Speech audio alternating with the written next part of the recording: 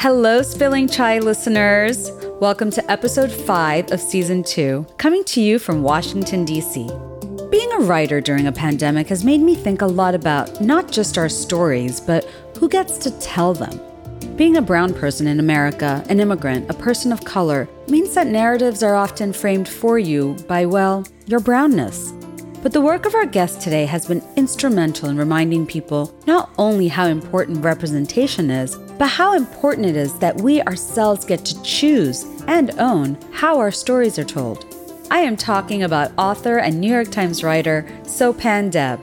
Throughout his decade-plus reporting of politics, culture, and sports, Deb has interviewed high-profile personalities such as Denzel Washington, Stephen Colbert, Bill Murray, and President Donald Trump. But his most challenging interviews are the ones he did with his mother and father during the writing of his memoir, Mistranslations: Meeting the Immigrant Parents Who Raised Me. The book tells a story about Deb's Hindu-Indian family of Bengali origin who moved to New Jersey when he was 3 years old.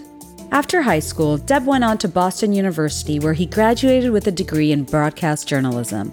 You have seen his work in the Boston Globe, NBC News, Al Jazeera, and CBS News. Deb also moonlights as a stand-up comedian, and he is our guest today on Spilling Chai. Hello and welcome to the show, Sopan. So my first question is, you write in your memoir, Mistranslations: Meeting the Immigrant Parents Who Raised Me, quote, your stage material highlighting your South Asian culture served as a mask to mask the insecurities born from your family history. You say you knew your parents, both Indian, separately immigrated to North America in the 1960s and 70s. They were brought together in a volatile and ultimately doomed arranged marriage, raising a family in suburban New Jersey before your father returned to India alone. Tell me more about your family and what growing up was like. Growing up with them, the best analogy I can think of is if you have a college roommate that you're not very close with. You guys occupy the same space, but you don't know each other. You don't really talk. You don't spend time together.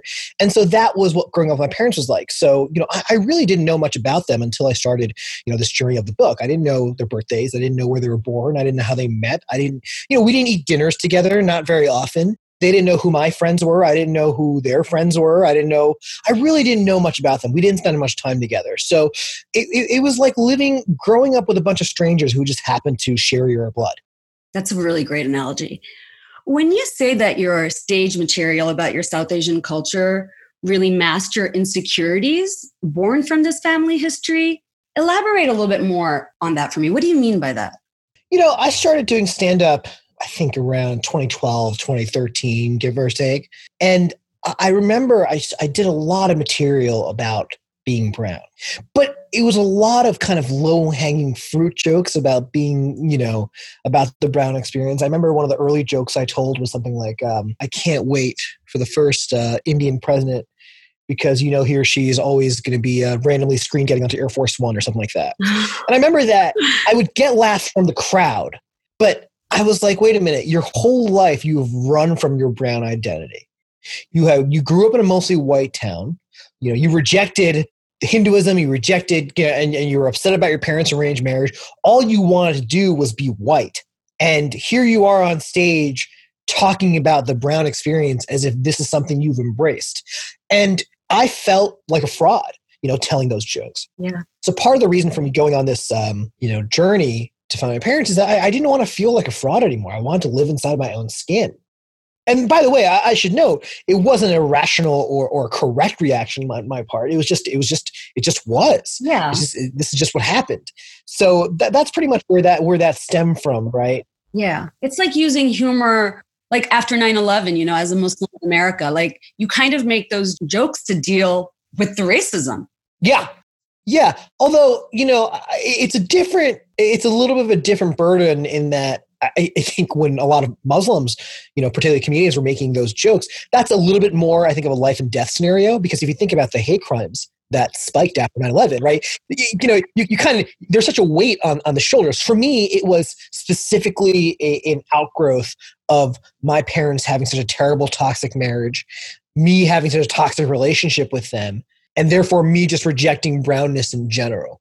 Whereas post 9/11, Muslims had to kind of, they were essentially, there was such a difficult, and it still is to this day, right? I mean, but yeah, like a national security threat. We were considering. Yes, absolutely. It was literally, the danger was higher, literally, and so I don't want to compare my plight to that. I'll put it that way. No, of course not. No, you're being really good about that. But also you've worked with Dean Abdallah on their Brown. It's not, you weren't on their Arabs Are Coming.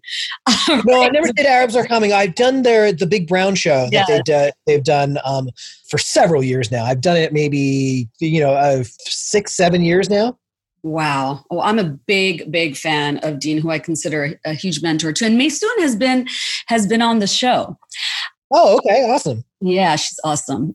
So you were one of the first minorities covering the Trump campaign back in 2016. What was that experience like? If you asked me that question 4 years ago, I would give you a different answer than the answer I'll give you now. First of all, I'm going to be totally honest with you. 4 years ago seems like 40 years ago. If you think about how the news cycles have gone in the last 4 years. So I've actually blocked a good portion of that year and a half out because it was so exhausting. And it was just overwhelming. And it's particularly overwhelming as one of the only brown people, covering the campaign. But what I remember of those times is that, I went to about hundreds of rallies all over the country with Trump. I remember the rallies being mostly filled with white people. I remember that every speech was different. I remember that Trump was very much a showman. He kind of knew, and for kind of not too different than a stand-up comedian. He did crowd work, and he'd know his audience, and he'd know what he was doing essentially. I remember just being horrified at points. For example, I had someone come up to me and ask me if I was a member of ISIS. I had someone come up to me and tell me to go back to Iraq, where I came from, and those are very jarring experiences for me. I remember meeting people that went to every Trump rally, that followed his rallies around as if he was the Grateful Dead. Like Grateful Dead fans are famous for going with them on the road or whatever. And that was, it was unlike anything I had experienced. And will experience again, no matter what happens. Because even if, look, whatever you want to say about Trump, that first campaign was virtually unprecedented. There really hadn't been anything like that before in American history. And so, it was a remarkable experience to be on the front lines of that, but it was exhausting. And after the campaign, I had to take a break from politics. I don't blame you. I remember first hearing about you because you were kicked out of a rally, or they did something to you. You kind of became the story. What was that? So I wasn't kicked out of a rally. What happened was, and this kind of gets conflated sometimes. It was in March of 2016, and Trump was doing a big rally in Chicago. He postponed the rally at the last second because of the amount of protests. And while I was shooting the protests outside with my camera, Chicago police threw me to the ground and arrested me and charged me with resisting arrest. I didn't do anything wrong. At no point did I disobey a police officer. I didn't even make contact. I still don't know to this day why that happened. But basically what ended up saving me was my camera continued to roll. And actually a Fox News camera also captured my arrest. And it clearly showed that I wasn't doing anything wrong. So, essentially, look, I'm a journalist. And you have, when that happens, you have a platform to be like, this is incredibly wrong. And they dropped the charges a couple of days later because they were completely in the wrong. Now, what I will say is what that experience opened me up to was, when that happened to me, I was immediately able to go viral, right? This network president released a statement. It's all these news outlets are writing about it, and they're pressuring the police department to be like, explain themselves. So they dropped the charges, right? But the thing that gets me about that situation is that I wasn't doing anything wrong, even if I wasn't a journalist. It was a public street. I was just standing there.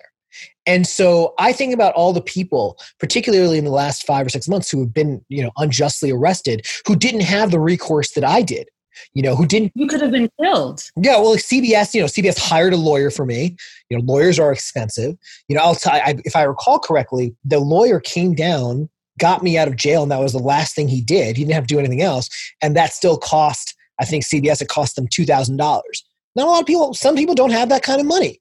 And so I think about all the people that are, maybe forced to take plea deals that that are wrong. And it just opened me up to, I mean, I was always aware of just sometimes how unfair the justice system is, but this really, I was very fortunate that I was a journalist at that moment. And I think about the people that aren't in those situations that don't get to have that privilege. Yeah. I mean, of course, we've seen in the past couple of months, especially with Black Lives Matter and George Floyd, I mean, you really don't have to be doing much to experience police brutality and just the police being in the wrong.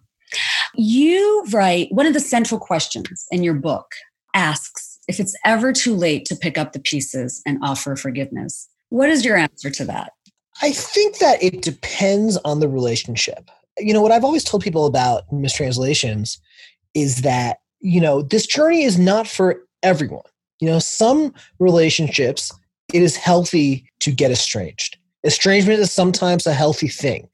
Some people wound you in a way that will never be, that is unforgivable. But if you are to go on a journey of reconciliation, if you are to do that, there are two. First of all, both sides have to want to do it. You can't force someone. And secondly, you have to be willing to look in the mirror. You have to be willing to say, okay, what did I contribute to this dynamic? Okay, what did I do here? Because sometimes there are things that you may not realize that you contributed. And I think we as humans often are very external facing. So this person annoyed me. This waiter brought out the wrong plate. This person didn't hold the door open for me. And we never stop to say, okay, what did I do here? And I think empathy is a really, really underrated trait. And so empathy is really important. Looking in the mirror is really important. And you have to want to do it. You can't force someone to reconcile. Now, I also think it's not an overnight process. Look, my parents and I, is our relationship better than what it used to be? Yeah, it is. Is it reconciled per se? I don't think so. I don't know if it ever will be, but we are, both sides are making the attempt. And I think that's what matters. Yes. I love that. When I was reading about you and doing my research, this came up in an article about you. Quote, for the South Asian family, a culture of silence around mental illness meant that his mother wasn't there for Deb growing up, literally locking herself away within the family home for extended periods of time.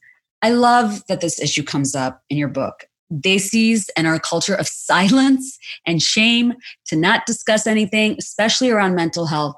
Do you think we're getting better about how we deal with these issues and talk about these kinds of issues? I don't know the answers to that. I think my generation is. Yeah. I think it's a generational issue as much as it is a cultural issue.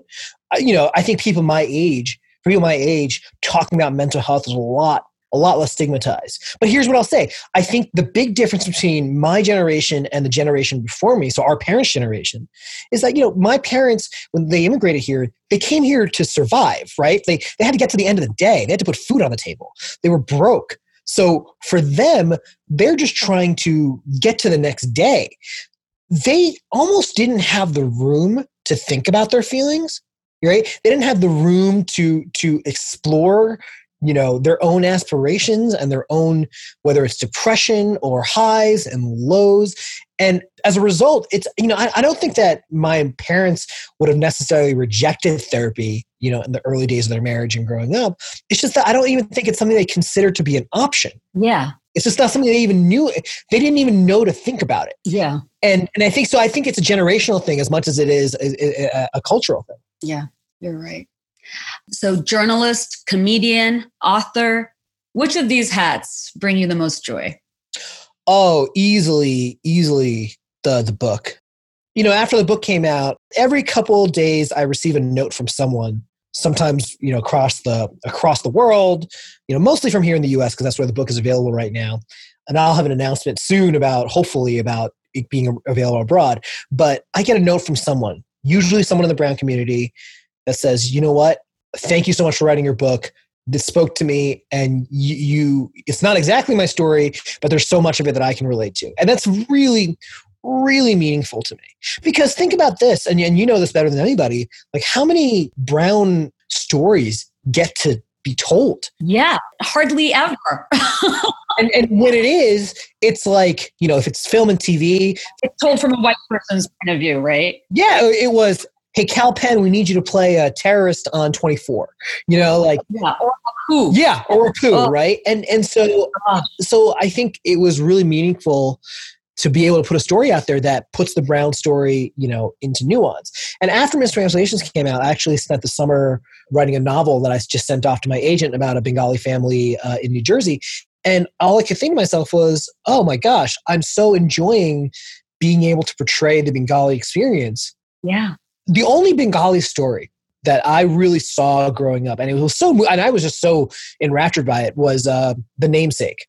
And seeing Kal Penn in The Namesake was such it resonated with me so much because I felt like he was telling my story. And I never realized how important that was to me. And I told Kal this actually in the course of the book. I was like, this book would not exist without you doing what you have done.